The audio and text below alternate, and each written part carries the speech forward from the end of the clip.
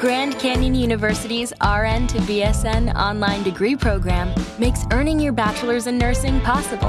Balance online coursework with local in-person clinicals to position yourself for potential leadership opportunities in the time you have from wherever you are, leaving room for what matters. Achieve your goals with your personalized plan and team behind you. Find your purpose at Grand Canyon University. Visit gcu.edu.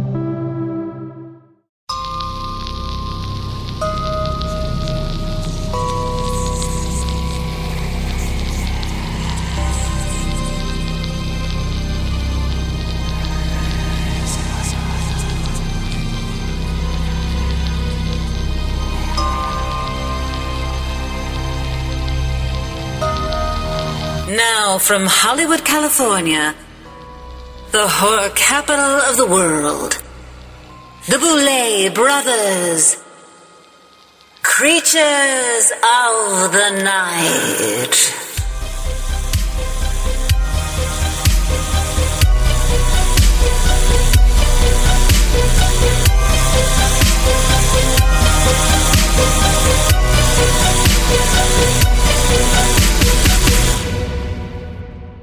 Happy holidays, uglies, and welcome to another terrifying episode of the Boulet Brothers Creatures of the Night.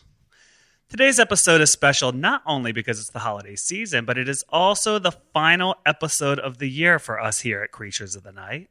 Swan, how are you feeling about the first year of your podcasting journey? This turned into a love affair. I think that not only because it's so fun to actually create it, and I love seeing you and being here at the table with Ian as well, but the fans and the listeners have given so much positive feedback about our voices kind of like coming into their lives every couple of weeks. That makes me smile on the inside, even if I don't smile on the outside. Yeah, and I think it's like really a positive thing. And it's a great way, I think, to end this year. It was a little hellish, but some good things came out of the year. And I think it's our force of will to choose to look at the good things that will carry us out of this dark period and into what promises to absolutely be a much better year for everyone. So it is the holiday season, and a lot of our drag fans may know, but our horror fans may not know. It is a very prolific time for drag artists. It sure is, and some of the weirdest shit comes out around things like holidays and stuff. And I kind of love it. So if you don't know about this kind of thing, I'm going to tell you about it. So there's a lot of drag artists that come out with really bizarre holiday content. You know, for a lot of queer people, they're not necessarily connected with their families, so they don't go home for the holidays or things like that. Sure. And I think a way that some queer people have figured out how to deal with that is making these really absurd theatrical plays and holiday-themed Christmas offerings that have become kind of a tradition for queer people to go out and see in their town. And, you know, we've been to a lot of them ourselves. Oh, yeah. And they are the weirdest, most bizarre shit that you will ever see. But they make you smile and they make you laugh, and it's a reason to get together. And even though we may not be able to do that this year, it's definitely a way to celebrate the holidays. Yeah. And so a lot of the live ones and these are things that have been going on for years. Some of these people have been doing these holiday themed shows for like 10, 20 years in a row, and they're always sold out. And since they can't do them this year, they have moved these shows to online, so you can watch them virtually, which I think is really fun. Yeah. So if you're looking for something to get you in the holiday mood, but you know, you can't really go out and do anything, this is a great alternative. So we're going to talk about a few of our favorites that you should check out virtually. Yeah. So let's start with Jinx Monsoon and Ben de la Creme have their holiday special, which we actually had the privilege of seeing live last year at the Montalban Theater. Mm-hmm. And it was amazing. And I mean, they're entertainers of the highest caliber. Dancing, singing, there's queer strangeness in there, the storylines. It's the holiday season. Both Christmas and Hanukkah kind of crashed through this like weird gay drag kaleidoscope, and their holiday special is now streamable, and you can find it at jinxanddela.com. Yeah, I think theirs is certainly more super high camp and theatrical and exaggerated, right? Yeah. So just to kind of tell everybody a little bit of what they're getting into. Sure. Next up, we have Lady Bunny's Christmas show, which we saw a little snippet of, I think on Instagram or something. Whose child is this or something? And it's exactly what you would think if you're familiar with Lady Bunny. I love Lady Bunny's shows and humor. We've been watching her shows forever. Yeah. It's definitely it's stupid, it's trashy, and it's really funny. It is. I love it. If you're easily offended, do not watch it, because I'm sure she said offensive shit all through it, because that's what she does. Yeah. The world and the time period that she comes from, and that's what it is. If you're looking for Lady Bunny's show, you can find tickets at vossevents.com. Next up, we have Scott Shoemaker, who does a lot of stuff in Seattle. And for people that don't know who Scott Shoemaker is, he's a queer comedian. He came up with this character, Miss Pac-Man, and toured with this character. It's like a queer theatrical show that's a retelling of Miss Pac-Man if Miss Pac-Man was a real person today. No, like if Miss Pac-Man was like an ex-junkie, like those pills that she chomps up in the video game, you know, they're like her dolls, and she's like, you know, chased by the ghosts of her fucked up past, and now she's kind of like a burned out and spit out, you know, trashy ex-entertainer, and it's just genius. It is. And so Scott has a holiday theme show as well. I think the best place to find out where it is just go to his Instagram, which is Scotty Shoes. It's just SCOTYSHOES. And I want to say I love all of these creators, but my favorite is Dina Martina. Yeah. And Dina Martina has this Christmas show that she's probably been doing for 1,000 years or something before we were born. It's bizarre as hell and amazing and hilarious. And she is also doing it digitally this year. Why don't you tell people who don't know what Dina Martina is? I'm not going to say a lot. Just check it out. It's like Dina is twisted and it's really weird, and the performance is just so good. I would love to see a really young, edgy drag artist with that kind of lips and makeup. I think it would be incredible. I hope to hell it happens. If no one else does it, you could do it. I have done it on accident There's before. always season 4. And probably one of my favorites. We've actually seen Dina's show, and just look at her Instagram, Dina Martina.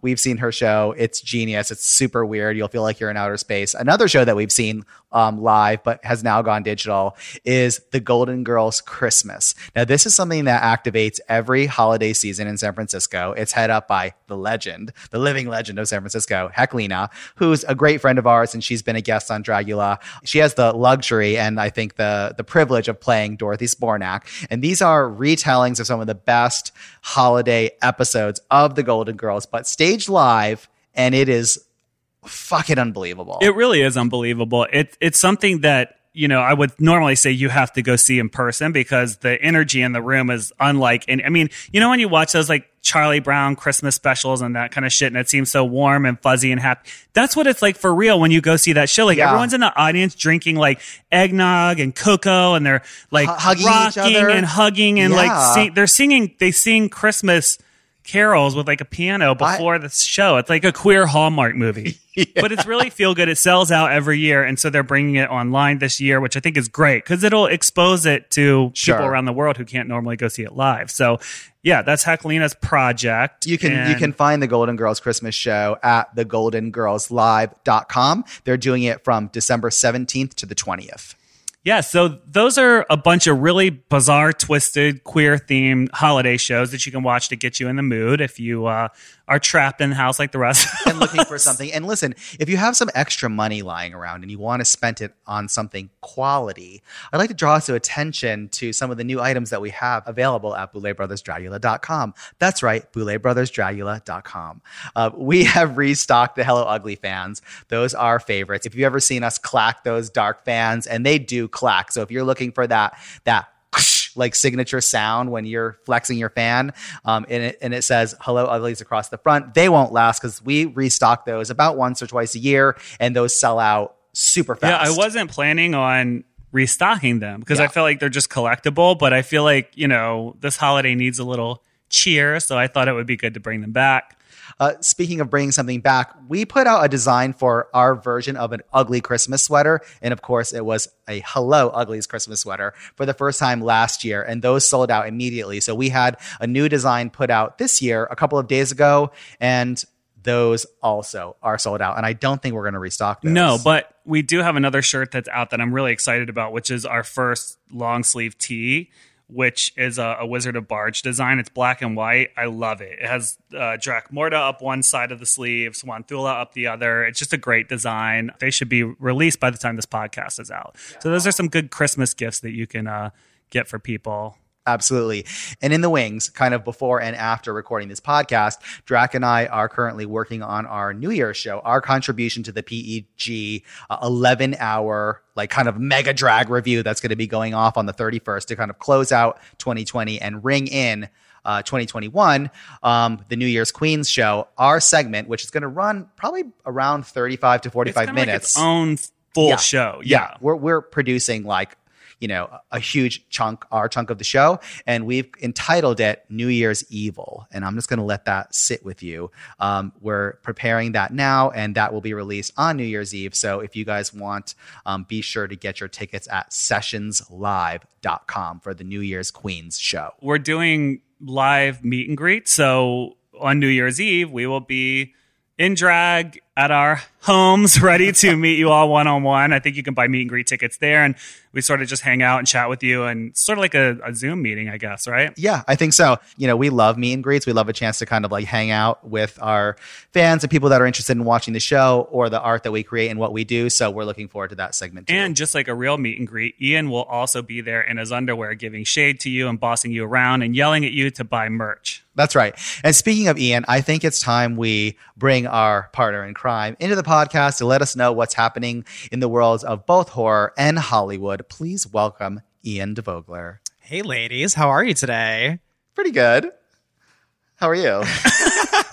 I'm fabulous. I was just waiting for a Drac to respond as well. She's a little slow on the controls today, so don't mind her. Well, I'm super excited for y'all's meet and greets. Like Drac said, I will definitely be there in my underwear. Bossing people around over the internet's a little different, but I don't know. I mean, hey, anything in this world. I know you'll figure it out. Yeah, I don't know if I believe that it's that different for you, but whatever. Well, winter typically signals death and decay, which we invite with open arms here at Creatures of the Night, but December also usually brings with it a general slowness when it comes to production news. Lucky for us and listeners, so far this December we've actually gotten a ton of announcements and updates, so let's just jump right in. First, I wanted to provide an update on my favorite news story from last episode, the saga of the Utah monolith. In the time since we last recorded, a lot has happened. First, the group who removed the Utah monolith came forward, and there have been 4 new monoliths that have appeared all around the world. We had one in Romania, another one here in California, one in the Isle of Wight in England, and then after the one in California was removed, a brand new one appeared. I know last week we all collectively decided that some stunt queen artist was behind this, and I think that still might be true, but the fact that it's like a global phenomenon now makes the story pretty interesting. Stunt queens. Well, keeping with the theme of sci-fi horror in the real world, I have a story for listeners that definitely dominated conversation here in the office a few days ago. On Friday, December 4th, Haim Eshed, the former head of Israel's Defense Ministry's Space Directorate, gave an interview where he claimed that not only do extraterrestrials exist, but that international governments have known about their existence for years, even going so far as to say that there are, quote, agreements between the U.S. government and aliens. They have signed contracts to do experiments here with us. What do you guys think about this? I think it's time. I think that the human race is ready, and Drac and I are willing to make our first public statement as extraterrestrials ourselves.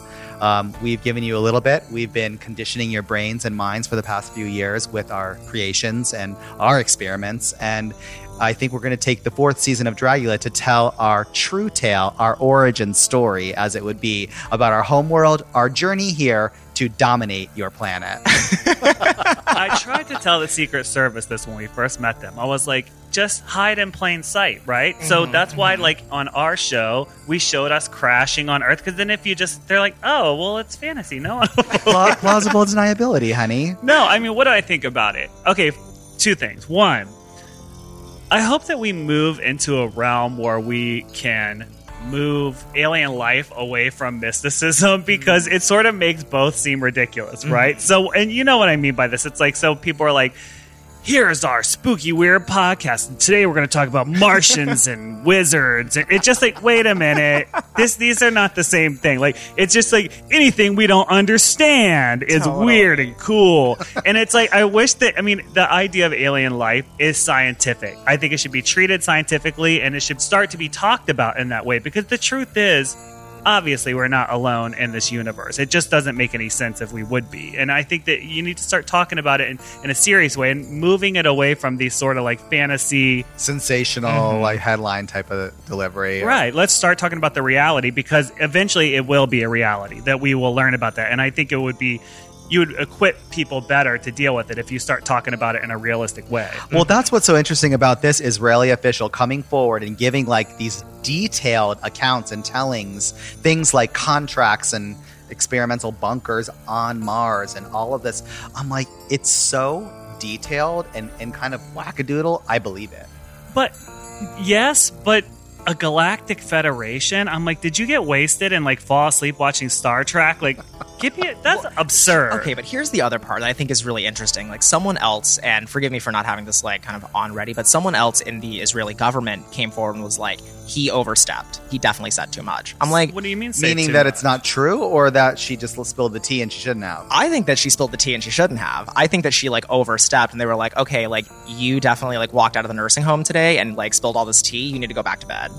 Yeah, I mean, Galactic Federation is outlandish because, you know, and maybe I'm wrong. You know, maybe I will be proven wrong. But to me, I believe if we're going to encounter alien life, how do you even know it's going to be carbon-based? I mean, maybe it's just like a vapor or something. I mean, or that it would even have a language, or if it did have a language, that it would speak audibly. Like the idea of it saying, we're a federation and we have costumes and we're going to sign a contract. I mean, it seems so like person-based. I love that idea that you're basically deconstructing a lot of assumptions that people make about alien life. And I think that's smart. You know, that's what makes you like a critical thinker. But I do think it's also interesting about this idea that we could have a re-education of our entire thought process about life. And it could be that, you know, it's a scary idea that an alien might be so alien to us that it's made out of a gas, or it communicates in a completely different way that we couldn't even comprehend. That's scary. But equally as scary to me is that all alien life is kind of carbon based and we don't look that different from each other.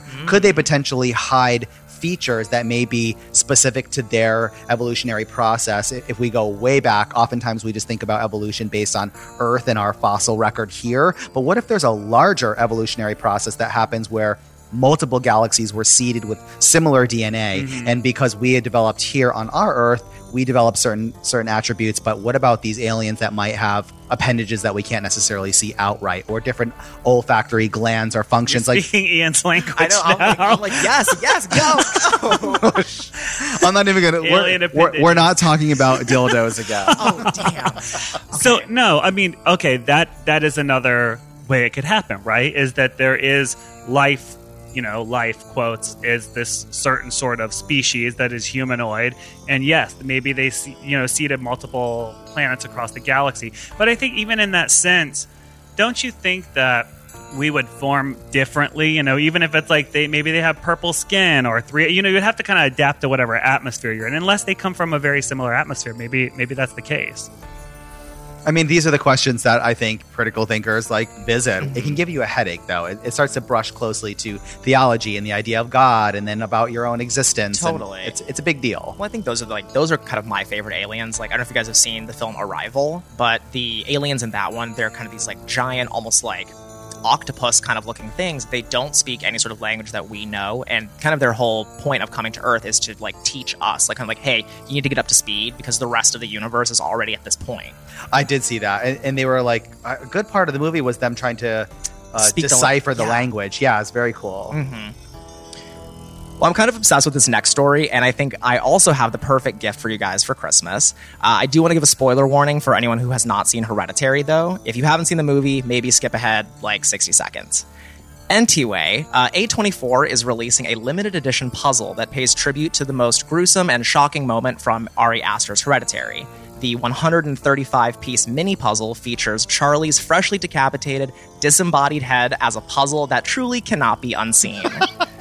These puzzles are available for $26. You can buy them on A24's website. They're really grisly looking. They're just kind of amazing. You know, when I saw when I saw this in the news, I thought it was a 3D puzzle, like a Lego thing that clicked together, because it looked like it was. I was like, oh my god, is it like really like a fake head? I was like, that must cost like $600 or something. Totally. But it's actually a flat puzzle. Okay, that is exciting. I mean, but kind of genius. I had not heard about this until right now, and that is definitely exciting to me. And it makes me think, because we had Millie Shapiro on, and in that episode, Madeline went home and she got decapitated very similarly. I have her head right over there in the next room, and I'm about to make a picture and make my own puzzle for sale. Oh my God. Well, finally, I have some great news to end the segment on. After a lengthy legal battle regarding copyright laws, Clive Barker has officially regained the U.S. rights to Hellraiser. This is huge news for Hellraiser fans, as it means for the first time since the original Hellraiser in 1987, any future Hellraiser projects must be approved by Clive Barker himself to move forward. With Clive Barker already giving his blessing to the upcoming Hellraiser HBO series, which he has just joined as an executive producer, as well as the new Hellraiser movie in the works, I think it's safe to say that the Cenobites truly have such sights to show us. I was so happy to hear this news, and I mean, genius segue, Ian. I have to give it to you there. Thank you for that reference. But I was so happy to see this, because I think it's just such a travesty to see someone who creates something so imaginative and so impactful in pop culture and in the horror world, and then they don't have control of their own IP. And I kind of looked at this a little bit. That goes into effect. I mean, they may be allowing him to make sort of like executive decisions, but that'll go into effect in December of next year. So 2021, December 19th, it all goes back to Clive, which I love to see that. Clive Barker is kind of a friend of ours, and he's hosted our Halloween ball, our annual ball, like 5 years in a row. It's been a few years since he has been a guest, but we do love him. I've seen his house, his paintings. I mean, such a prolific creator, but certainly the Hellraiser series is kind of like the crown jewel in his like weird dark crown. And I'm so happy to see and hear that his IP is going back to him. Definitely. Well, that is the perfect transition to move on to our newest section of the podcast, which is our literary review. For this episode's reading assignment, we asked you all to sink your fangs into Clive Barker's novel, The Hellbound Heart, which of course was the basis for the Hellraiser film. We are noticing that you are all tagging us on social media and that you are buying the books we're recommending and reading along with us, and we are very glad to see that. So let's discuss The Hellbound Heart. What did you all think? Well, we've been asked many, many times before, what are some of our favorite horror movies? And we have different answers. And one of the ones that usually makes my top three is Hellraiser, for so many reasons. But probably the biggest one is that when I saw it, the concepts that were introduced to me at a young age were so redefining. It sort of redefined my reality. And having the chance to read the book, some of that reality shattering and kind of like rebuilding actually happens. And Clive Barker is pretty deft at describing that, how worlds can sort of be almost like overlapped on our plane, and an entity from one can kind of pass to the other. And these are kind of concepts that really quickened my mind when I was like a little kid and saw Hellraiser for the first time. It was kind of a treat to read the book because I was surprised to see some of the changes that they made for the film adaptation, but how much of the film actually stayed true to the original source material. One of the most exciting things for me was the fact that the Cenobites, just like the film, get introduced right away. Totally. That was cool, right? Yeah, like, what did you think? Because I know this was a first time read for all of us. Yeah, it's a first time read for me. And just as a general note, I love The Hellbound Heart. I thought it was fabulous. And just to answer your question, yeah, when the Cenobites appear, I mean, it's maybe like, I think the first chapter is just kind of a lot of like illustrative prose, but then like right as the second one starts, bam, all the Cenobites are there. And the way that they're described, I'm like, oh my God, it's so descriptive and it's so accurate to the way that, if I was going to be, okay, like let's make Cenobites off of the books or off of the book, it would be exactly what they did in the movie. I think it's great. They're like dusted with ash, and just the way they're described is just fabulous and dark and sensual. They're just cool. No, absolutely. And speaking about his prose, like Clive Barker's writing is gorgeous. This is the type of writing that I love and live for. It's flourished. There's a lot of embellishments. There's choice words strung together that create sentences that I would never imagine to create. Yeah. And I often found myself like just stopping and like Googling the definition of words that I thought I understood what they meant, but Clive Barker used them in such a new way. And it really just kind of created this universe of like darkness and embellishment and jewels and death and sex in such a way that I could never imagine. It was just a treat to read the way he writes. Absolutely. I will say that's maybe one of my only criticisms of the book is that it has, in my opinion, such a strong, beautiful opening. Like, you know, like we're talking about this really gorgeous prose and just the way that he describes everything that's happening. I'm like, oh my God, I feel like I'm Frank having my sensory overload right here. Yeah. But then as the book progresses, I think that the narrative takes a little bit more control and we start to kind of, you know, we have full chapters that are just, here's what's happening in the story. And as a result, I think those feel a little bit lackluster compared to the opening. Not to say that any part of it is like bad, but that would be my kind of like, you know, general criticism. I'm going to totally agree. And I think the movie did that too. Just like the book, a spell was cast on me from chapter 1. It's flourished, it's embellished, it's like dimensions opening up. There's birds and chimes and all this sensory descriptions that just bring me kind of questioning my own senses and how I interpret them. And the introduction of the Cenobites was really amplified. Maybe we can put a pin in that for a few moments. We'll get back to that. But then there are these kind of like mechanical necessities that the movie also goes through where I think it gets a little clunky, you know, when Kirsty is gone to the hospital after Frank kind of like attacks her. And then they introduce this idea that like, well, the police showed up. Oh, but here's this cube.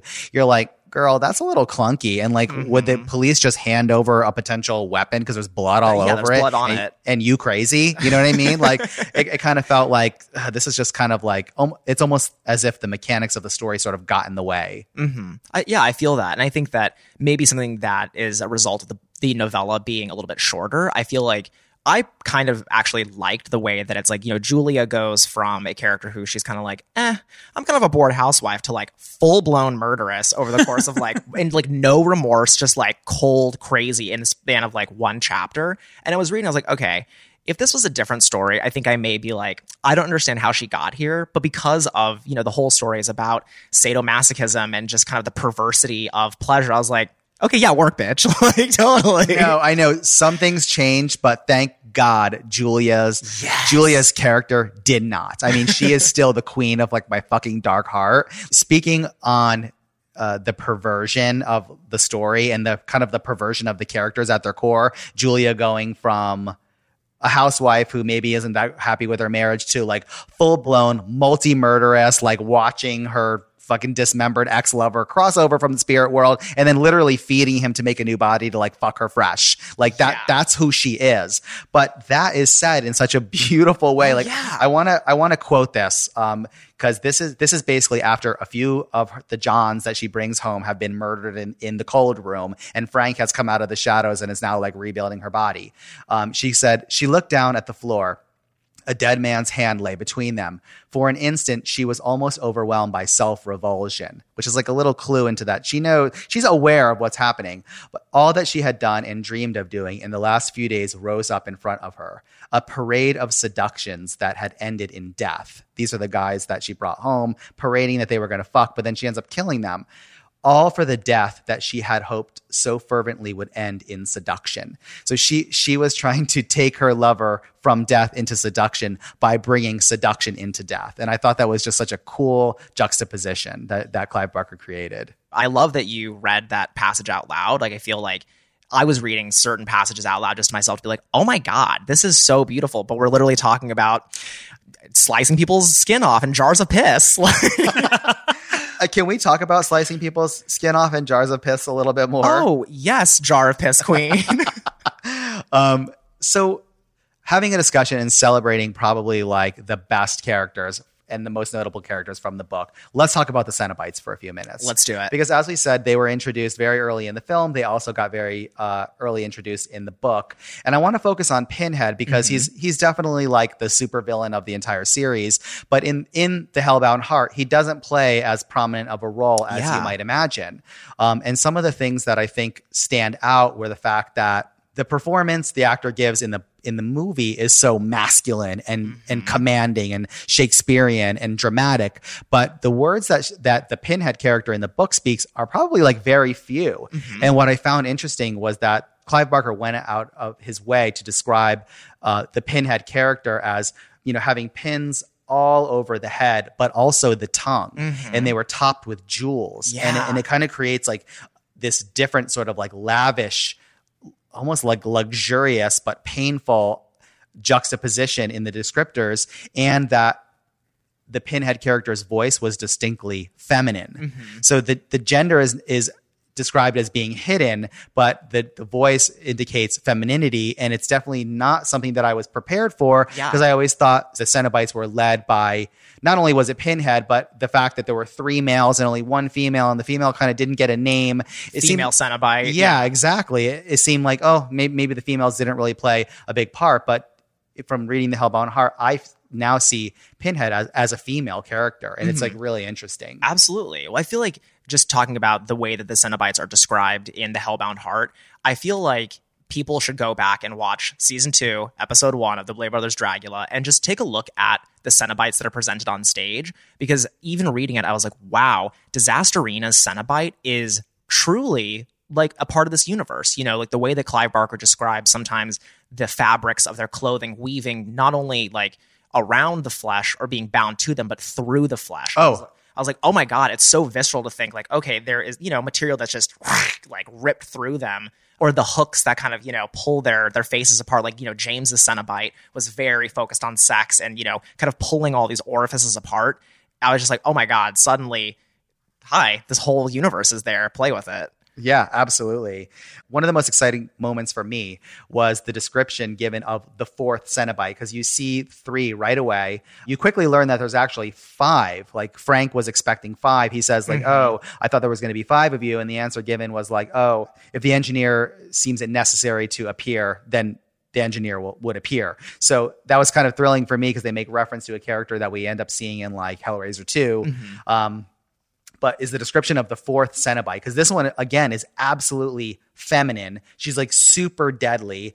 She's sitting on a mountain of skulls. It was obvious that she was responsible for the people's death that she was kind of like sitting on. There's 20 tongues like displayed on her thighs, and then she opens her legs to kind of obscenely but purposefully display how scarified her pubis was, and it was like this sexual invitation. Yeah, totally. I'm like, okay, also big time mood, mama. Yeah, we got brought to like very wild places reading the Hellbound Heart. Yeah. I mean, I think it's really safe to say, like, we all really enjoyed this reading assignment. Like, this was, you know, kind of our, maybe like an upgrade from, you know, the first we read, you know, was like 40 pages. This was, you know, 140. And I feel like it was just amazing. You know, like, I hope that, you know, I hope listeners really enjoyed it too. Yeah. To kind of contrast the way Stephen King writes, I think like they're both kind of powerful. I understand why they're both so prolific and respected, but Clive Barker's style couldn't be further from Stephen King. Like, where Stephen King is kind of like blunt and kind of stripped of embellishment and just factual and straightforward, Clive Barker is super imaginative, very descriptive, very flourished. And if you love details like invocating extra dimensional beings with like jars of piss and trays of dove heads, then get into the Hellbound Heart, because I fucking loved it. Totally. Oh, sorry. I do have one last thing. Literally, one of my favorite things that happens in this book is Frank saying, "Come to daddy." Like, wow, work, Clive. Okay, well, I feel like you two could go off about this book for about 100 years, and unfortunately, we are out of time for the book review. We are going to take a quick break, and when we come back, we'll be diving into this episode's creature feature movie review with our special guest reviewer, writer, and director, Michael Varrati. Stay tuned.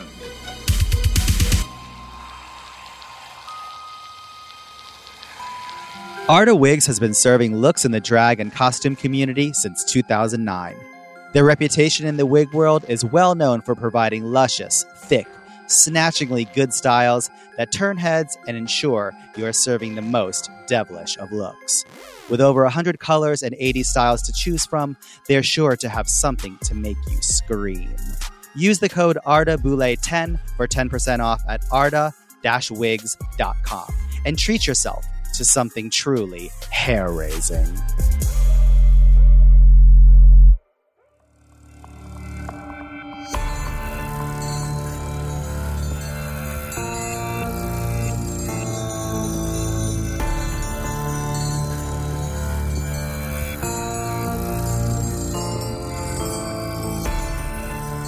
Welcome back, everyone, and welcome to the Creatures of the Night Creature Feature Movie Review.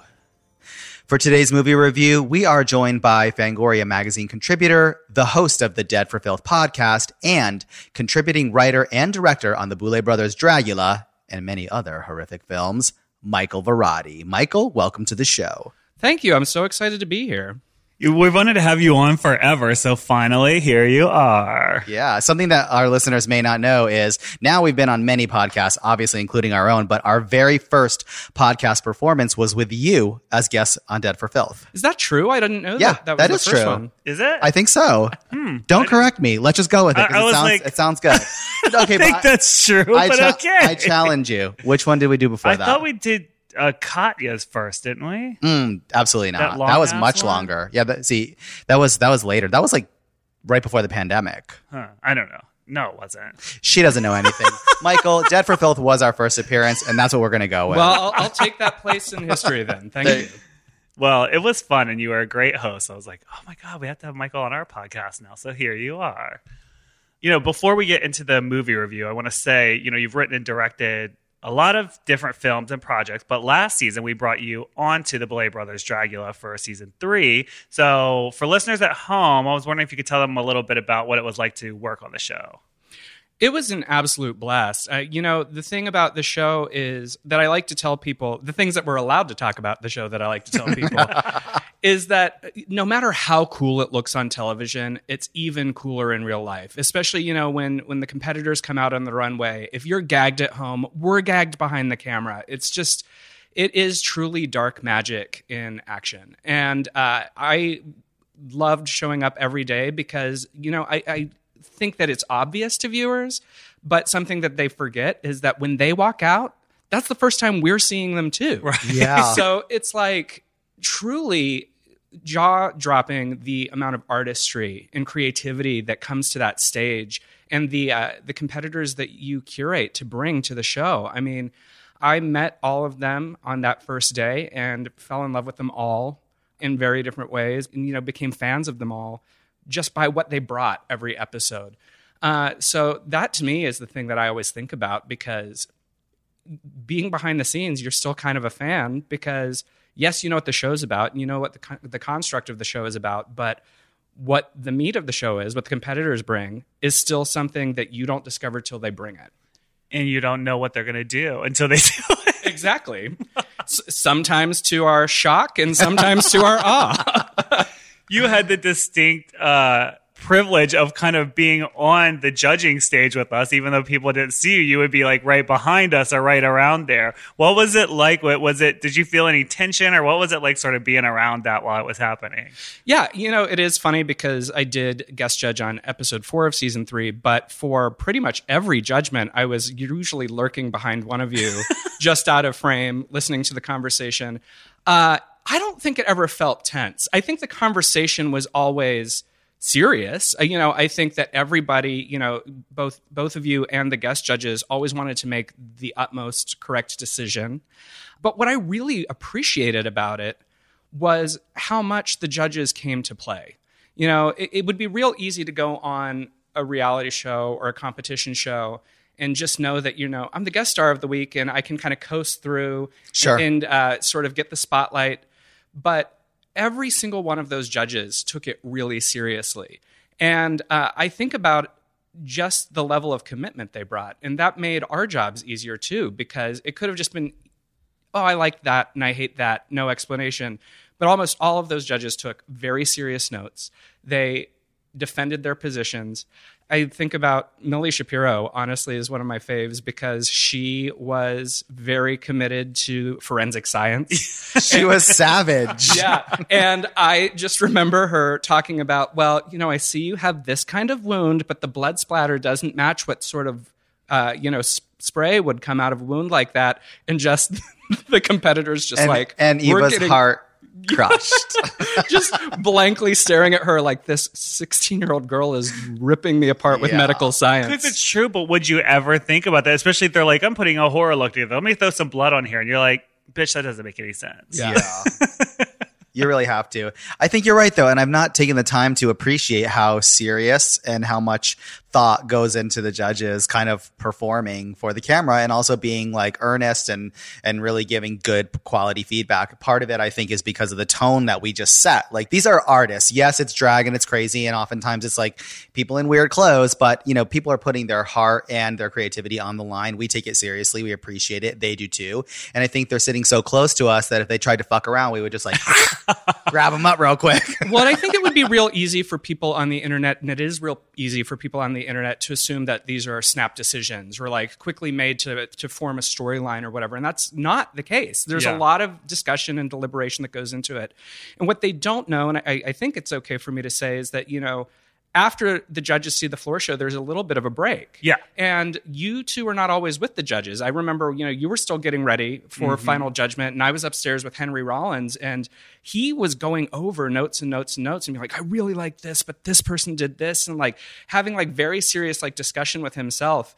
And pretty much every judge did that. Yeah. It's real easy to assume it happens quickly because it happens quickly in the span of a television show. Yeah. But that final decision always comes with a lot of soul searching, or whatever term you want to use, and it's a cool process to be part of. And that's the thing. Like you said, when we watched the floor show, you usually walked off on every episode and would talk with the guest judges and kind of help them figure out and sometimes we would, sometimes we wouldn't. Sometimes that was on purpose because I'm like, okay, I think on episode 1, it was really important that we talked immediately. So we all huddled and kind of did that. But I felt like after that, it was more important to let them get their thoughts together and then let's talk, because otherwise we could influence what they're thinking. You know, Right. If we immediately are like, well, that person's terrible, they're like, oh, right. Yeah. You know what I mean? Like, so I thought it was great to have everyone separate, formulate their opinion, and then come back together. But you're right. It takes hours to do. And it looks like we're just like, that's terrible, go home, and Right. it's never like that. No, every single clip of every single response from one of the judges really came from a thoughtful place. Yeah. What is it? What would you say it's like coming onto the set for the first time? Like, viewers at home don't know, like, what does it look like? What does it feel like? Is it frantic? Is it calm? Like, what's your takeaway from being there? What's it like to be on the set of Dragula? Well, I think that my experience is a little different than probably some of the other crew members, only because a lot of what I was there for was to help with writing and kind of narrative shaping. And then you had me there also to craft the horror vignettes that opened the episodes. But there is a large reality TV crew that goes into putting a show like this together. And I come from the world of narrative film. And yes, film crews can be big and there's a lot of moving parts, but for a reality show, that's quadruple. On a movie, you may have 2 operating cameras. On a reality show, you may have 6 or 7 or 8 or a 12. Yeah. And so it's controlled chaos. And I say that in an absolute loving way because it couldn't be anything but. It's my specialty. But no, I think that being on set of Dragula is really watching a lot of artists coming together in a lot of different ways to make a singular vision happen.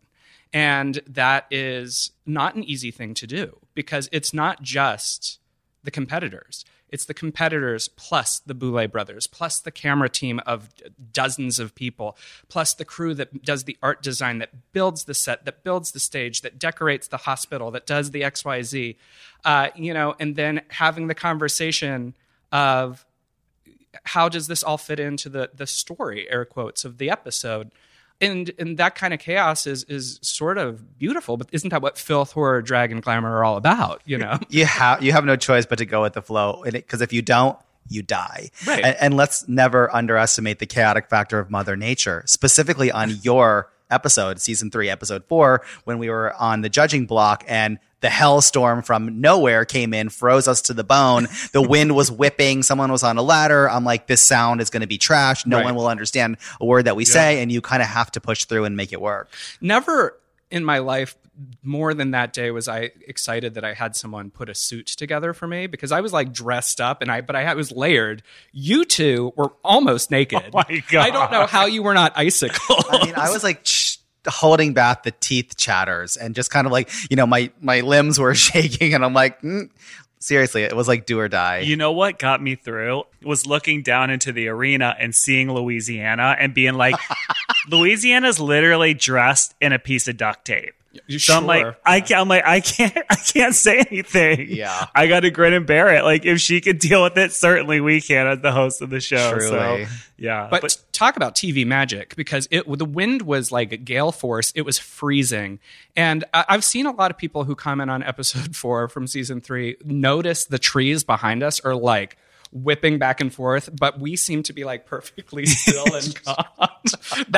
That is editing right there. Oh my God. I felt like I was using telekinesis to keep my headpiece on because, you know, the headpieces are not super secure and it's like a giant fan on top. It's like a wind catcher. Yeah.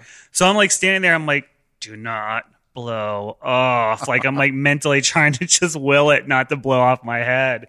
And yeah, that episode was so crazy, but so fun at the same time. Not that night.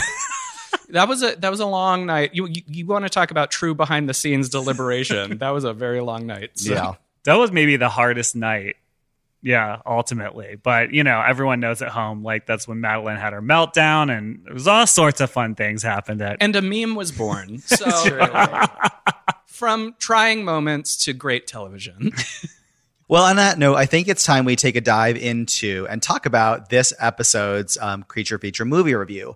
And for this episode, we are reaching back to what Drac referred to kind of loosely in the last episode as, oh God, there's that movie, you know, the submarine Nazi movie. I think there's maybe vampires or something. Well, little did we know, she almost got it exactly right. The movie is called Blood Vessel, and it's directed by Justin Dix, and it's streaming now on Shudder. So that was the movie we chose for this week's episode. We've invited Michael to be a part of the review, and let's see what everyone thought. Well, I think we should start from a sort of critical point of view, right? So let's talk about overall, do you feel the movie was a successful scare? Was it a successful horror movie? What do you guys think? Let's start with that. Personally, I think that this movie is very ambitious. I think that the movie sets out to do a lot of things, and not all of them are done exceedingly well. In terms of like a good scare, I wasn't ever scared, but I do think that there is an interesting mythology that's created, and kind of they riff on a lot of cool parts about, you know, like the history of vampires. And, you know, I love a Nazi vampire movie. I do wish there were more Nazi vampires in this Nazi vampire movie. What do you think, Michael? Well, you know, when you look at classic monsters like a vampire or a werewolf, we're at a point in the zeitgeist where it's really tricky to do old monsters in new ways that are engaging and exciting and fun. And I agree with Ian that this is very ambitious. And even if it doesn't hit all the marks, I was really excited to see that they were trying to reach into some territory that you don't always see with vampires, especially, you know, while still kind of paying reverence to vampire mythology. There's a lot here that is sort of predicated on vampire lore and pop culture vampires. Dracula himself travels to England on a boat in the book. And by the time the boat arrives to the shore, it's empty. It's a ghost ship. And this movie is literally the ghost ship carrying the vampires in the bows of the ship. And the opening credits were very stylized to be reminiscent of a Hammer film. I clocked that right away, how they're blocked in red over, and you get all of the departments. It was just kind of fun, and even the look of the vampire I liked. It was very classic Nosferatu as opposed to like sexy guy with fangs, you know? So I think that there was a lot of love and care put into the references, but did it work as a whole? I don't know. I guess it's up to the viewer. I think atmospherically, it really reached for the stars. But I think that also when you're making independent films, reaching for the stars doesn't always mean you grab them all, you know? Right. Absolutely. What do you think? Or perhaps you come back down to earth completely empty-handed. I don't know. I think the premise is super cool, and I love vampires. And I think I talked about this a little bit briefly before we started to record. Like, if there's a vampire book or a new vampire genre, I'm going to look at it. I'm going to watch the movie. I'm going to read it. From Twilight to Anne Rice, I mean, just all of them. Bram Stoker's, like, read them all. Yes, even Twilight, because I didn't even realize until I had read them all that it was like a teeny bopper, like, kind of series. So I'm like, I'm getting the books and I'm like, damn, Drac. I mean, these vampires, it's kind of cool, but it's such an easy read. Like, this is amazing. I want to tell, no, I'm not. I am. You are. Go ahead.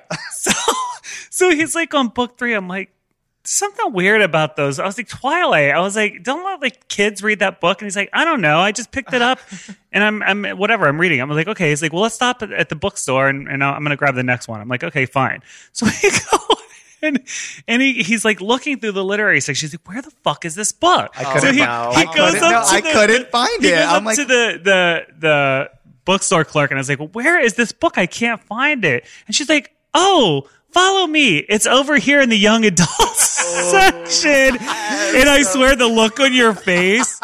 I thought you were. I mean, I really have not seen you that startled in a long time. I know I blanched, and then I went from pure white to like total red because it was really embarrassing. But you better believe I bought all the rest of the series and You sure read them, did. 'cause I'm committed to a vampire story. So I do like those Italian vampires though in the Twilight books because they're like real vampires. yeah, no, some of it was actually cool, and I like these ideas that for each individual, different. A set of powers manifest. So it could depend. And then there's different cabals and, mixing the werewolves and, imprinting on each other. Like there were a lot of cool concepts, and the sparkly nature of their skin wasn't such a thing until I think it hit the film. Like, I can't do this, but the books were like much more interesting. I mean, I do remember a time in which I want to say it was like Fleshjack or some other company like that sold like an Edward Cullen dildo, and it was like translucent and had glitter, and Huey and and they literally advertised it as like, pop it in the freezer for that icy vampire touch. I was like, that is how you get Coochie Burn. So when the question is asked, how do you go from blood vessels to Edward Cullen sparkle dildos in like 2 minutes? The answer is Creatures of the Night, Ian. Thank you. not what I had in mind when we started this podcast. Thank you both. So I love a vampire book. I thought that, or a vampire story, I thought that the idea of like vampires on a vessel like this was super cool. It was a tip of the hat to Bram Stoker's, and the vampires themselves were absolutely the coolest part of this book. Yeah. Or this film. I think we waited way too long to actually see them. I mean, the build up for me is exciting. A build up is a great thing because the tension, you're reaching for what could this be? What could that mean? You're looking for visual cues. And I think for me, that was like a big miss where we had this interesting build up, but the delivery took like way too long. And I was kind of over it by that point. I can see that. I mean, I feel like as a horror movie, no. As a monster movie, interesting. You know, like I don't think you should go into this movie expecting a masterpiece, but I think it's a fun monster movie. I mean, I do also agree that it took a long time to get to the monster. Yeah. Mm-hmm. Painfully long time, I think. One of the issues I had with the movie was, you know, it was set in World War II. I'm a history buff, so I have a lot of problems with some of the things they did. Like, I did not buy, even from moment one, that these actors were selling me that they lived in that time period just because of their mannerisms and the way they talked to each other. Mm-hmm. And the accents almost seemed so exaggerated that it seemed like a more theater than a movie. It seemed like this was a theater piece or like a cartoon or something. Like everyone's like, I have this exaggerated accent and I have this one and I have a sailor's hat. And it was like so theatrically designed almost. Yeah, there was something else just about whether it was the writing or the delivery. I feel like in the build up before we meet, you know, our vampires, it's almost like everyone is vying for the position of comic relief. You know, like everyone is cracking jokes, and it just, you know, I always go back and forth with comedy and horror, and I think when it's done well, it's done really well. But here, it was a miss for me. I'm like, ugh, I wish that not everyone was trying to be like, Nazi vampires, huh? Like, it just felt strange. I kind of felt like the ensemble felt like a cast of a video game, if that makes sense. Yeah. Because everybody sort of fulfilled a role. Like, you know, totally. I may be the Australian, you know, tough guy, but I also do this that suits the plot. You know, I was the cook here, but I worked in a shipyard, so I know about the boiler. This XYZ, everybody had sort of a comma and that suited the needs of the boat, which of course is like how stories are constructed, but how it was introduced to all of us, it felt like you just hit start on the game. Here's who your ensemble is, and who do you use for like the specific mission going throughout the boat. Absolutely. Like, oh, bring the assistant captain because he was also a sous chef. He'll know his way around the kitchen. Like, choose this guy to bring him downstairs, like that kind of thing. Yeah, because if you choose to do a movie in history, I feel like you really have to do your research, and it's important to think about how would a woman interact with someone in that time period? And not that everyone would interact the same, but the same with, like, you know, there's a black man who is in the military, and how would they all interact and talk to each other? And to me, I don't think so. And the mannerisms, you know, it was almost like the way that we talk to each other today is very casual. I don't necessarily think it was like that back then, from at least what I understand. And it was almost like, let's use old world language, but speak to each other in a casual manner, which didn't work for me. And also a lot of the props too, I felt like were not historically accurate. Like the doll, I was like, No doll looked like that in the 40s. And not only that, it was supposed to be antique because guys are antique dealers. That means what was it from the 20s, 1910? It certainly didn't look like that then. And that shit just drives me crazy. I can't help You mentioned it. something about the spine of the book or the pages being gold leaf. I'm not 100% on that, but it did when, because this was this ancient vampiric tome that they had that, as a prop. And the interior looked all handwritten and all this, but the edges were like gold leaf. Like it looked like a Bible from the 80s. And I'm like, I don't know that this lines up, I don't want to say 100% on that, but it takes me out of the fantasy a little bit because then I start obsessing over, is this off, and some people don't mind that, but to me, it definitely is a detractor. Well, so I want to talk about the kind of the artifacts in the film because you do get to see a lot of them, and some of the Romanian artifacts were very believable. I thought the sarcophagus was great. Some of the artifacts from what we presume to be like an ancient Romanian site. And particularly there was a book, and I thought it was kind of funny because it almost verged on like a campy prop that I would put in a show because it was a big leather bound book and the spine of the book was literally made out of a human spine. Right. Which I thought was like really fucking clever. And I'm like, oh God, I want half of these things like in my house. Like I really do. But as far as the World War II artifacts, I got to fully agree with you because, I'm looking for small details to bring me to that fantasy time period. Like Michael and you and I talking before the podcast started, and it was this movie was sort of like in the same vein as that other sort of Nazi vampire movie. What was that called? Overlord, right? Yeah. Which I loved, and it kind of explores the Nazi experiments and obsession with the supernatural. It's a very cool like kind of crossroads to like live within, and I think Blood Vessel lives there too. But there was like this old film case that they wanted to put onto like this 8mm reel and project, and the word, which I didn't presume it was German, was Geheim. And I'm like, ooh, let me Google that because I'm like, what could that mean? Like, and I'm like, what esoteric, strange word could this translate to? And it translates to secret. Oh, word. I'm like, word. Yes. That's what I'm going to do with all the Dracula files from now on. I'm going to write secret on the front, and that will save it. After that, I was like, get me out of here. I quit. Now, let's talk about, the star of the movie, which is the vampire. Yes. Yeah. Okay. Now, I personally believe the vampire was handled very well. I loved its introduction. Yeah. That was the part that I was like, this is worth the wait. I thought maybe the movie was going to change because it was slow building up. And then when the vampire emerged, I was like, I love this. I love the sarcophagus. I love the way he sat up. Yeah. I really felt like they borrowed from our hands and nails heavily. Like, I mean, and immediately using the domination of will against, I love that. I loved it. So, but what did you guys think of it? Yeah. Well, I had mentioned when I was talking about the vampire references that are thick in this film, this vampire very much looks like Count Orlok from Nosferatu, the F.W. Murnau silent film. And I think that's very much by design because we have sort of moved into a space in pop culture where vampires are always very human-like and sexy, where there's like, a human mystique to them.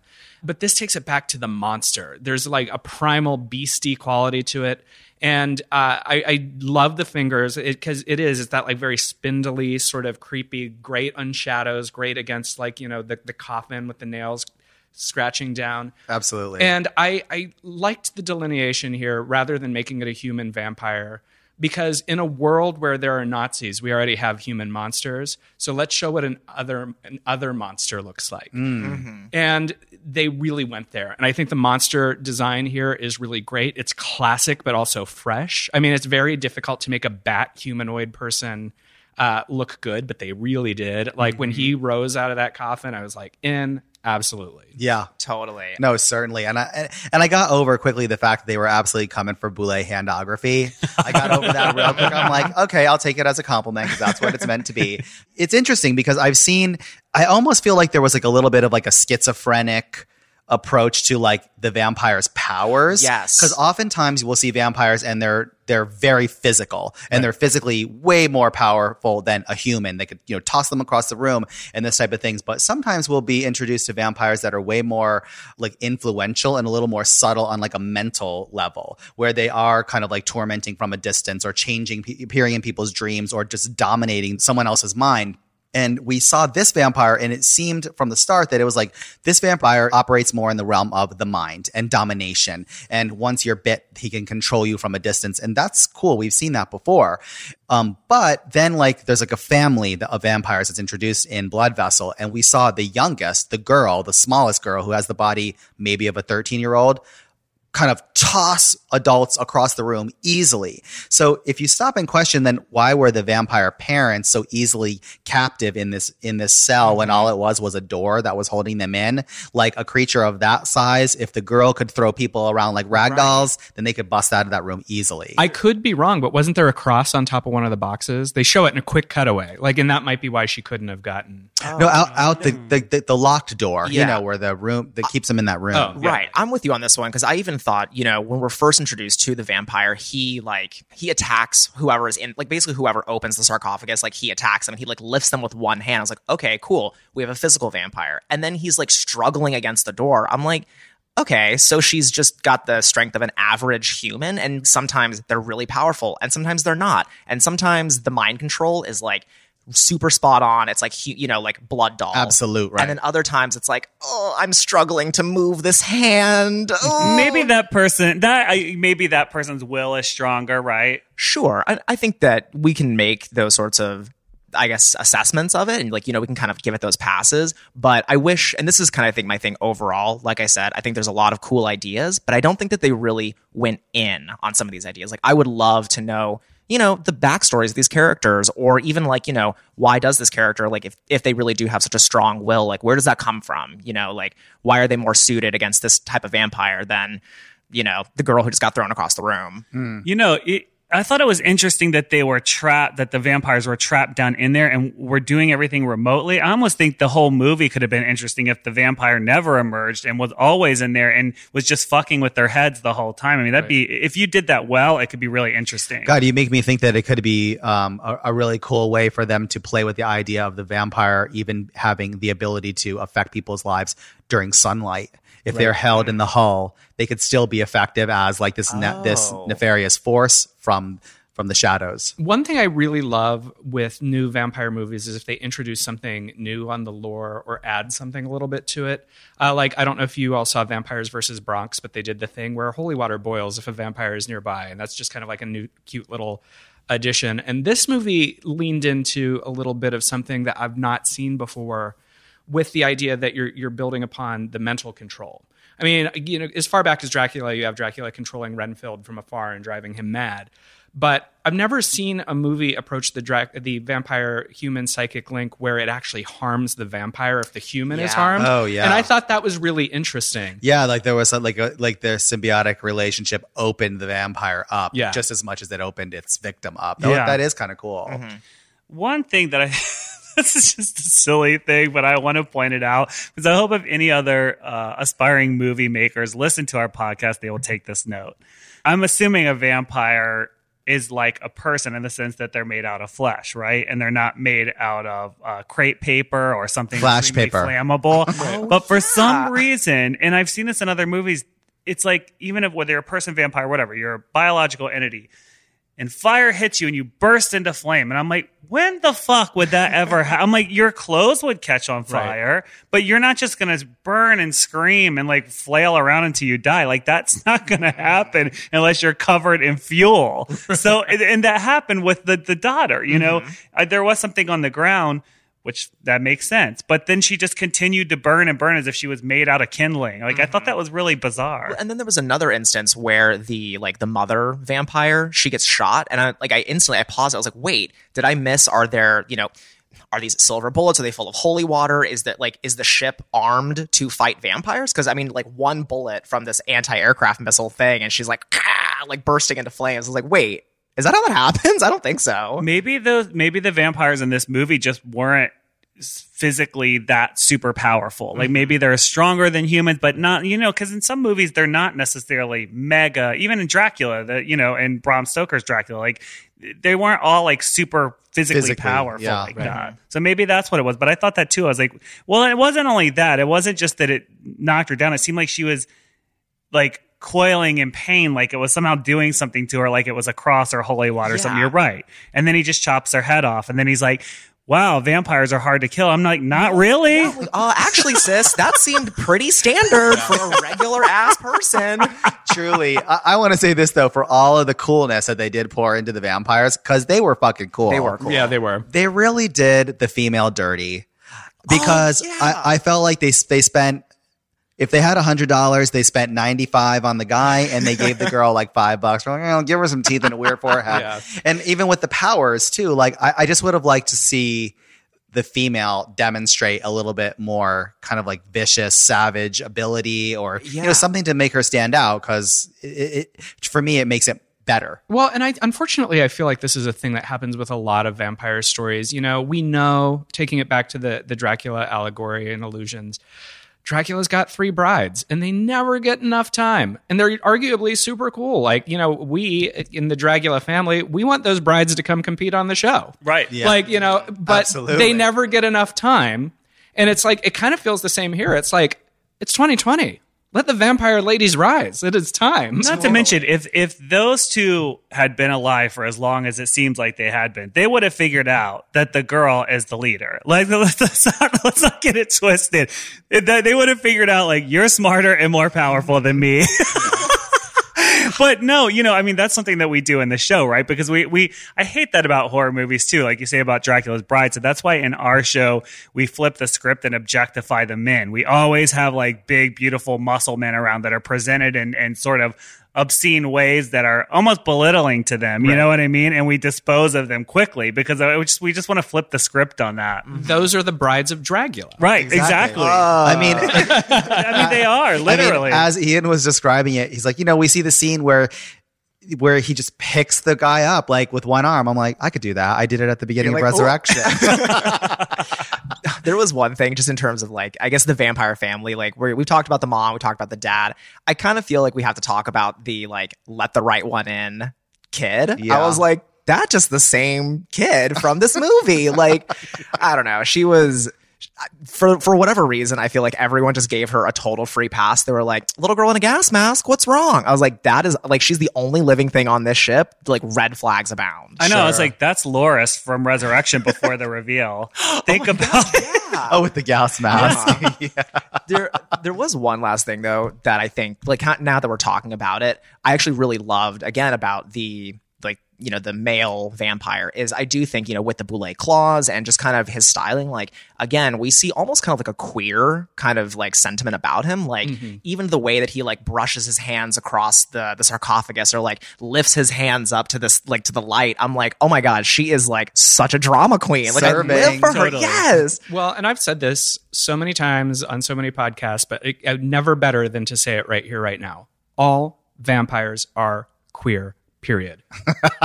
I agree. Because you know, to try and have a vampire, an entity that exists outside of humanity, prescribed to human sexuality or gender ideas makes no sense because they're not that. Like, they exist beyond. They are other in the coolest possible way. So yeah, they're queer. I totally agree with that. And there's always been there's this homosexual, you know, undertone when you have these male vampires and they're like sucking the blood out of their male victim. You know, it's kind of like it. From moment one, I feel like we probably all, as queer people, registered that. That is so disgusting. Yeah, well, also as a queer person, I feel like I also registered the fact that Alyssa Sutherland, who plays the main character, Jane Prescott, as her character. Oh yeah, she is one of the like quote clackers in The Devil Wears Prada. So like she's just like one of like the fabulous girls who like works in the office and wears the stilettos. Oh, I had no idea. Really? Yeah, I was watching. I was like, where do I know her from? And I Googled. I was like, a starring role in a quality film, honey. I want to mention though, like especially in reflection of what we were saying earlier about like these are all kind of like 2D characters from a video game.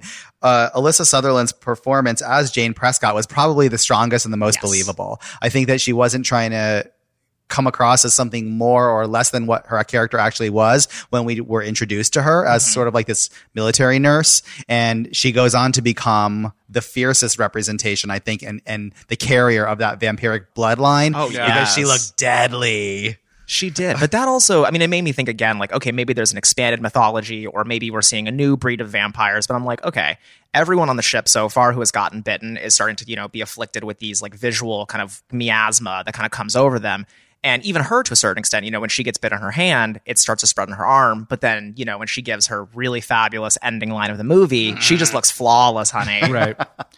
Well, maybe it takes time. Who's It to do say? take time to make a vampire. Yeah, She was new vamp. She was newly turned. I could see that too, because the other ones had been like, you know, because remember when they first showed the female vampire, the wife, when they first opened the sarcophagus, she looked really bad, which honestly, I was like, you should have left her like that the whole movie, because I love that look. I'm like, I want to look like that. I'm cool with that. But then when he gave her a little blood, she started to like get pretty again. So that's probably what it was, is that this one was just very new. Well, one thing I wanted to point out, since you mentioned sort of the presentation of the characters, that I zeroed in on quite quickly, and it might just be because I've spent so much time looking at the intersection of queer identity and horror, is the fact that the British intelligence agent is definitely presented as a queer character. Oh, yeah, totally. But like in not a way that I felt I liked. Like it was, you know, the reference like, oh, he was an antique stealer. I'm like, we know what that means. Yeah. Oh, absolutely. Yeah, and then Yeah. and then later, you know, someone calls him shortbread or shortcake, something as a dig, and I'm like, excuse me, Excuse you. we would at least be a better pastry than shortcake. Thank you. So I think we're in agreement in saying that this is a fun monster movie. Yeah, Absolutely. I'm going to have to agree. But now I'm pissed because when I do reflect on that character, I'm like, yeah, they really kind of characterize the kind of like the queer coded character as a coward. They literally called him a coward, kind of like a thief. He was hiding food for himself. He slept away to be like, please rescue me. He thought he was better than everybody else. He's And gonna give secrets away. Yeah. Like, I do think also in terms of like queer characters, you know, Nathan Phillips, who I think also is one of the lead producers on the film, he plays Sinclair, and then there's another character named Teplov, who is the Romanian character.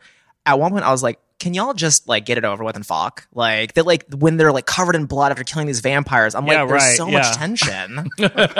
Sure, yeah, and that's what we were all thinking.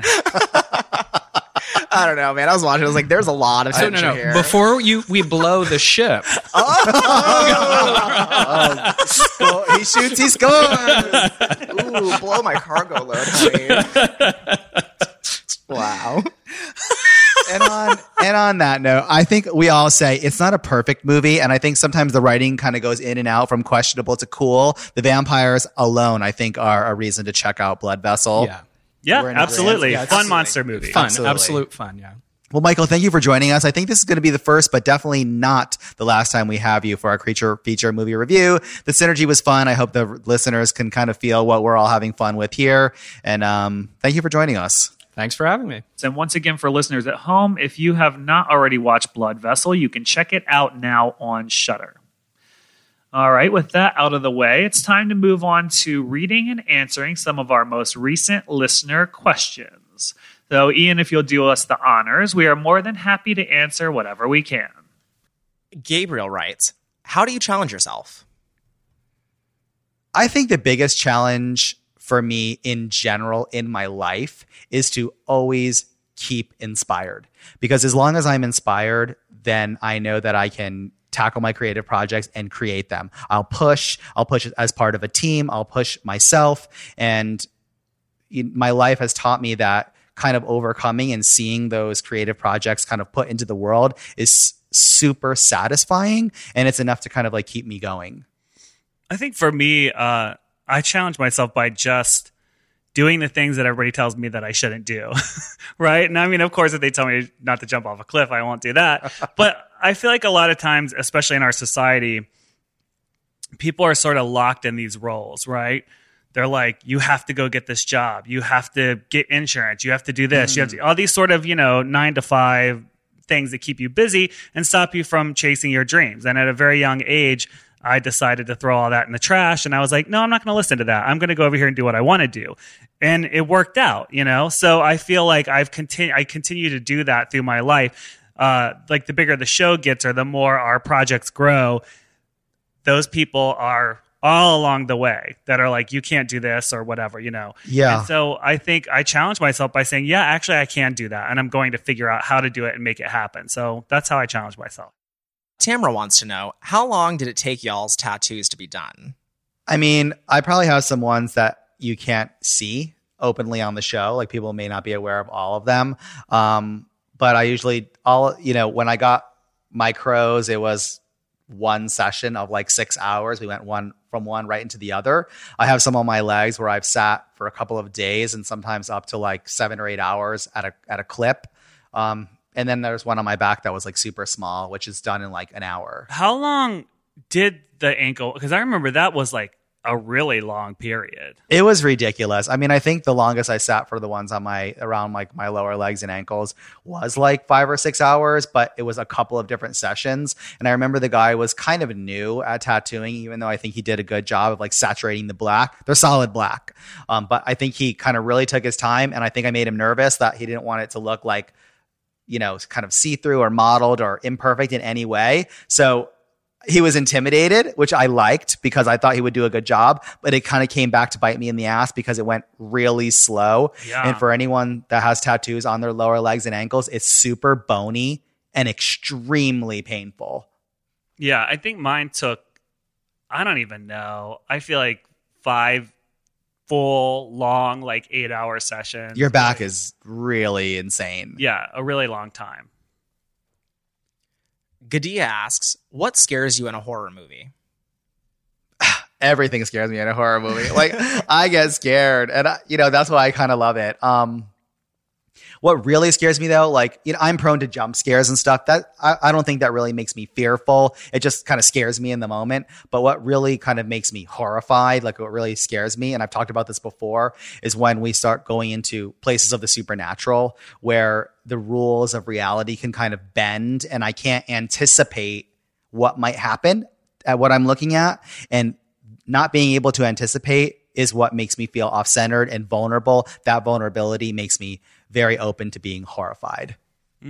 Yeah, I don't think I get scared by anything in a horror movie ever. I think I can be made to feel uncomfortable or existential dread in a horror movie is what I would say I tune into. And that would be the closest thing to scared, I guess. I don't get scared of it, but I'm like, it's a horrible feeling. To make an attempt to be more descriptive so listeners know what you mean by that, when you feel like there's like a disregard for humanity or like abuse of people or just like a dreadful dreariness, Something like that really fucks with you. Yeah, it's almost like that there is, I'm thinking about like recently when we watched The Lodge a couple of months ago, right? Like the place where here's this girl and the abuse that she suffered and the cult and all that and losing her mind and where these kids fucking with her. That shit, I don't like that. Like that definitely disturbs Makes you me. uncomfortable. Absolutely. Yeah.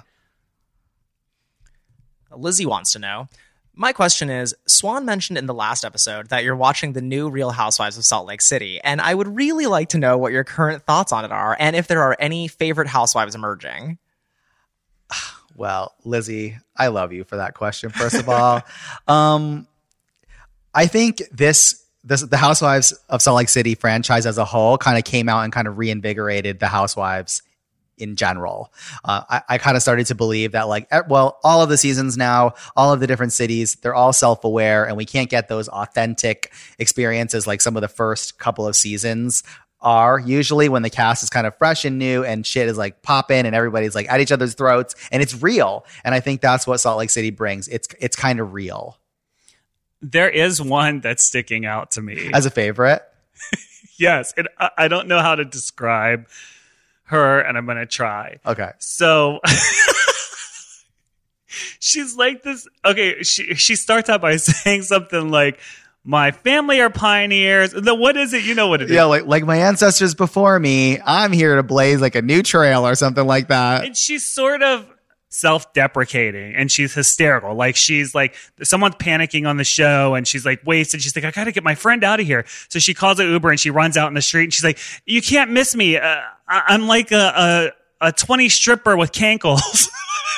I'm like, what? And then this other lady, now this is really, so then she's like, one of the other women, and this is a whole different rabbit hole, but she married her grandmother's husband. Word. I'll tell you about later. But anyway, someone on the show calls her A grandfather fucker. So then this character that I'm talking about in her talking head is like, that was rude for her to say that. I mean, look, I fucked a grandpa before. It's not that bad.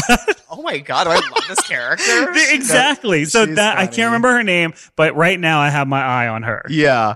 For me, I think Jen is like the obvious queen. Like she's sort of like the loud, dramatic, overly done. Like when she walks out of the house, it's like full makeup, furs, but she also like gets in everybody's face and she's emotional and she wears her heart I'm on her not sleeve. into her. Oh, I feel like love she's- her. I feel like she's so fake. Like, before the show started filming, none of that was going on. Like, she looks ridiculous. She's Which walking is around looking like a drag queen in her city, and she didn't do that before. Which is It was obvious she exactly didn't. why I live for her. You know Like how she I comes know? up serving everything. Like they're going to a 20s party and everyone's like kind of flapper, cute little short dresses. Bitch comes in with like furs to the ground, giant mermaid tail with a train that she has an assistant carrying in the room. You know how I knew she was phony, though? Because when she first walked up, and you could tell this is when they first started to film, Meredith and the other ones that are like more plain and, Conservative. you saw that their look on their face was like, they were like, what the fuck when she walked up? Because no one ever dresses like that in that town. And they were just like, okay, this is what we're doing. So I think that's Jen, and she's kind of like the obvious go-to because she's like the drama queen. I think she's kind of like the pivotal character. Like in our way, when we called Atlanta, like kind of, we're watching Nene or we're watching Tamara or whatever, like we assign the name. I think it would be easy to say that Salt Lake City would be like, we're watching Jen because she's that girl.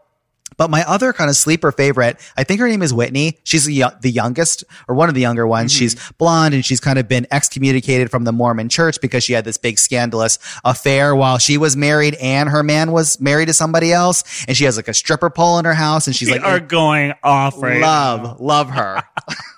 On the next episode of Creatures of the Night, we turn this podcast solely into a Housewives podcast. No, but, Darren introduced us to his friend. We're going to be a guest on his podcast where Yes, all we're they gonna talk be a about is the guest on podcast. a Housewives podcast. Oh my God, yes. Wait.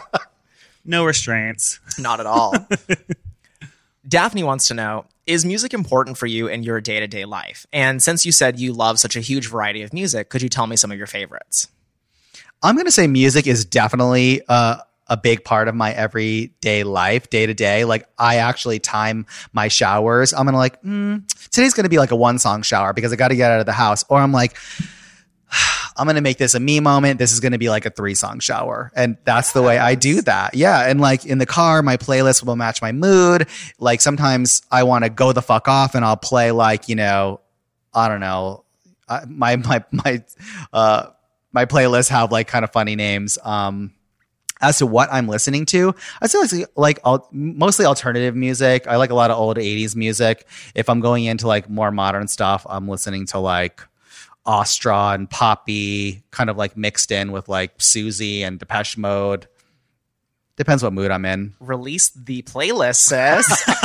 I'm going to try to look up some of their names while Drac is giving her answer. Yeah, no, music's super important. I mean, we listen to music all the time, together and separately. For me, I mean, I really can't stress how varied my musical tastes are. I mean, it can go from like really old, like 1960s country to hip hop to jazz. I like a lot of jazz and blues, like old school, like 1950s blues and jazz. I mean, it's really completely across the board. But I like soulful singers. I like people that can actually sing. I'm not into kind of talk through, I don't know, kind of music. So some of my playlists People are that can wail. just kind of off the cuff here on my Spotify. Some of my playlists are called Pop It Bitch, Hard as Fuck, Vogue Femme, let me see, Dragula Mood, Rock for the Gods, Boulay Brothers Sound. I don't know. That's just a little array. That was amazing. Thank you for sharing. Benjamin writes, for my question, I was wondering if there were any extermination challenges that you have personally attempted yourselves, either during production or at different times altogether. Any fun stories to share about the experience? And have there ever been any challenges you wanted to do but ended up being too dangerous or controversial? The extermination challenges are based off of things that we've done in drag before. So most of them we've done, we haven't jumped out of a plane Or we haven't hooked done each a other. lie detector Yeah, lie test, detector. even though I would love to do it. Not so much to you, but to the crew. But as far as things that we couldn't do, I am absolutely sure that we've thought of things that we couldn't do before. I think Ian probably could speak to this better because you're usually the one that says we can't do it. Yeah.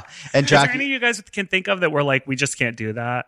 I wanted Melissa B. Fierce to jump off of the pier in San Francisco. yeah, we talked about like a, what do they call it? Like a derby, car derby, where they're like crashing each other. like a demolition derby, which I would love to do, I but still think we could do that. the fucking insurance on that, I don't know. Yeah. Yeah. I mean, I think there are a lot of ideas that I'm not here to say that we can't do them. It's just we got to figure out how to do them. Yeah, Some of that's the- true. Some of the weird places we go, I think we've said this before, where we're like, we start talking and we go too deep, and then we have to we revisit the idea. Yeah. We're like, holy shit, that's crazy. We're like, yeah, we'll tie them up, arm behind their back, give them Epicac, force feed them everything, punch them, make them puke, and then they have to eat it up.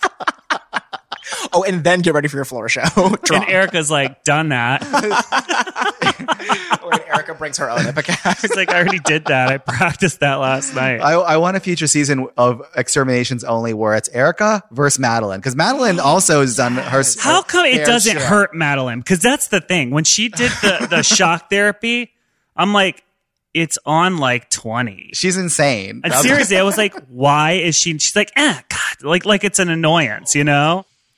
Asher wants to know, why is Ian so offended when being mistaken for a woman on the phone or in a drive-thru, to the point of altering his natural speaking voice, when he has admitted to using she as a default/universal pronoun for himself and everyone else in his life? Well, we're going to let Ian answer, but I can wrap it up as a general answer. That's her prerogative. If she don't want to come across sounding like a woman and disguise her voice, then so be it. And I don't think it's up for judgment or has to do with anyone else, because it's the way that Ian interact with the world. Oh my God, Swan, thank you for defending me. Yes.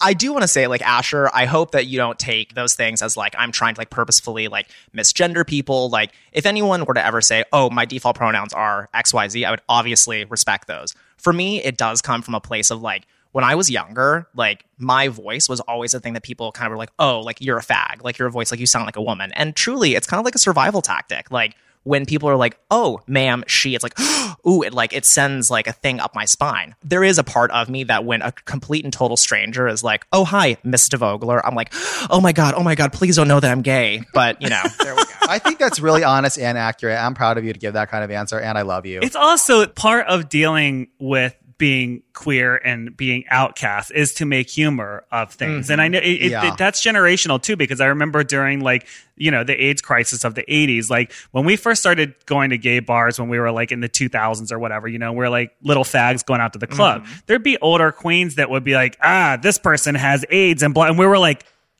scooped, you know, we were like so offended, like, oh my God. And I'm like, you know what? And then someone told me one time, you're like, you're so offended, but you know what? That's how we dealt with it, was humor. We all laugh amongst ourselves about it. because it's actually very scary and critical. Yeah. And I think that the gay pain, the queer pain that all of us deal with growing up comes out. We make jokes about things like that because it gets us through. It's funny. Even, of course, sure. If you dig down deep, is it hurtful that someone is misgendering you or thinking you're one? Yes. But that we're just making light of it between us, a group of friends. It takes the power and intensity down a couple of notches. It's the same thing with us owning the word faggot, you know, which some people agree with and some people don't. But on stage, a lot of times we'll refer to ourselves that way. And it's like, it's just a way of dealing with that. And, you know, who knows, maybe the future, other generations will not find the humor in that. But I think that humor has gotten a lot of people through pain. Yeah. And reflecting on something that both of you guys said, like I say this on stage. I've said this on stage so many times. Sometimes I'll bring the entire show to a screeching halt to make a dramatic moment to just say,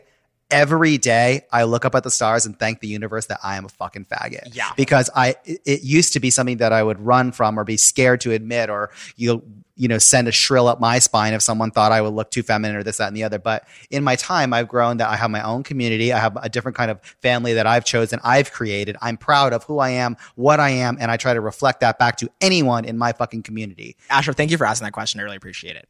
Last question. Haley says, was there ever an instance where you believed censorship was warranted in your work? Has there ever been something you deemed too extreme for Dragula? I think the one of the edits I saw of the piercing video, because look, this is from the Boulet Brothers Dragula season 2, episode 1. It was the Hellraiser, once again, Cenobite challenge, and the extermination. They had to do piercings. Now, I'm not going to say it didn't suck because it did, but this is a show. It's an entertainment show. And I saw cuts of that were like laughable, and I saw cuts of it that were a fucking horror movie. And I think that was a place where we absolutely were careful about how it was presented. And it's still a lot. It is still too much for a lot of people. So I would say that's an example of where we maybe censored something. And on that note, actually, I'm going to censor our work right now because I think we are running out of time with the listener questions. So, Ian, thank you again for reading these questions to us. And for listeners at home, we want to remind you that we love getting your questions. So please keep emailing them to us at creatures@BouletBrothersDragula.com.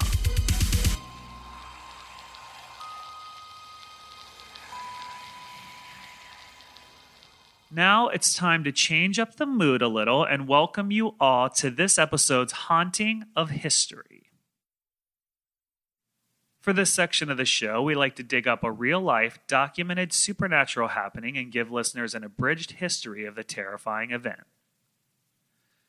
We encourage you to turn off the lights, find a dark, quiet place to relax in, and prepare for a journey into the unknown.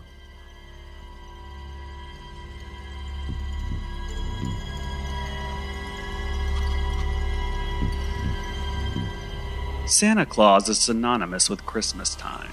He sees you when you're sleeping, he knows when you're awake, and he watches you ominously both day and night, judging your every move in a year-long test to see if your actions have gained his approval.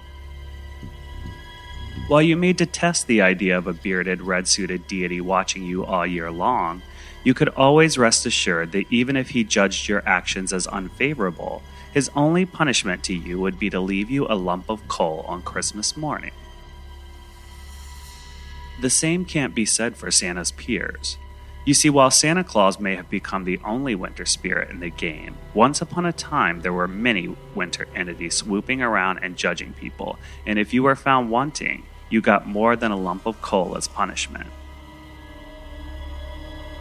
Enter the Christmas-time goddess Perchta, who once haunted the hearts and minds of people living in the alpine regions of southern Germany. Perchta was revered as a pagan goddess who punished the slovenly, the idle, the greedy, and the inquisitive. She tossed children into her sack and carted off with them, with their legs dangling out as a warning to others. In one story, a young farmhand who incurs her ire by spying on her goes blind. She is often depicted as a decrepit old crone with a beaked nose made of iron, dressed in rags and hiding a long butcher's knife under her skirt. Legend has it that Perchta was not interested in your general good behavior, but rather the tidiness of your house, the state of your home, and your yarn spinning. It is said that villagers should have all of their flax spun by the 12th night, for when Christmas season was over, it would be time to set up your loom, and you must have enough thread to start your weaving or you would incur Perchta's wrath. Not only were you required to get your sewing together, but Perchta also demanded that your home be tidy, your sewing room be neat, and a bowl of porridge was left out for her on Christmas night. Should Perchta find your home lacking, legend has it that she would crawl into your bedroom, climb atop your body, and disembowel you with her knife as punishment for your sloppiness. She was famous for stuffing her victims' stomachs with hay and rocks and sewing them back together for their loved ones to discover the next morning. Cutting out your guts was not Perchta's only hobby. It is said that she also flew through the night sky flanked by an army of demonic-looking lost souls called Perchten, who are visually nearly indistinguishable from Krampus. Legend has it that if you hear the wind and thunder roaring and rumbling through the mountains, you are actually hearing the sounds of Perchta leading the wild hunt. While Perchta may be long gone and forgotten in today's modern world, it may be worth a little extra tidying up around the holidays this year just to be safe.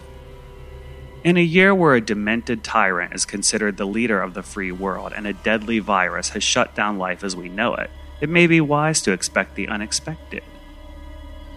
They say God's powers come from people believing in them, and maybe you listening to this podcast and hearing about Perchta is just enough to spark her back to life. Maybe her bony finger is running across the top of your cabinets right now, pulling up dust that you should have gotten up earlier this year.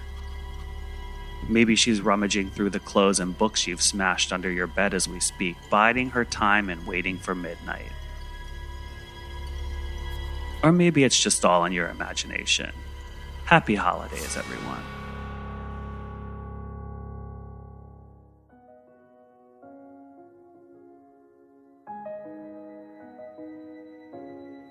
That's all the time we have for this episode of the Boulet Brothers Creatures of the Night. And just to remind you, that is also the last episode we'll be recording this year. I know we've spent our first season of the show scaring you and talking about terrifying things, but all that aside, from Swan, Ian, myself, and the entire Creatures of the Night team, we want to wish you all happy holidays and an amazing new year. We encourage you all to start the new year off by forgiving yourself and others, and to take some time to appreciate the magical person that you are before you start off a whole new year. No matter what your mind may tell you sometimes, and no matter what social media may tell you, and no matter what the media may tell you, we hope that you realize that you are just as valuable and worthwhile as any other living person or thing, and that you start your new year off loving and appreciating yourself for who you are. Happy holidays, and thanks for listening to the Boulet Brothers Creatures of the Night.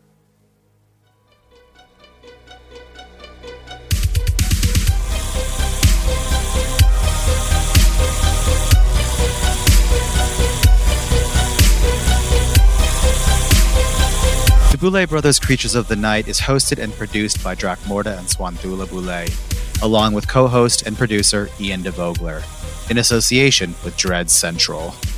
Edited and mixed by Ernesto Hortada, with music by Neuron Spectre.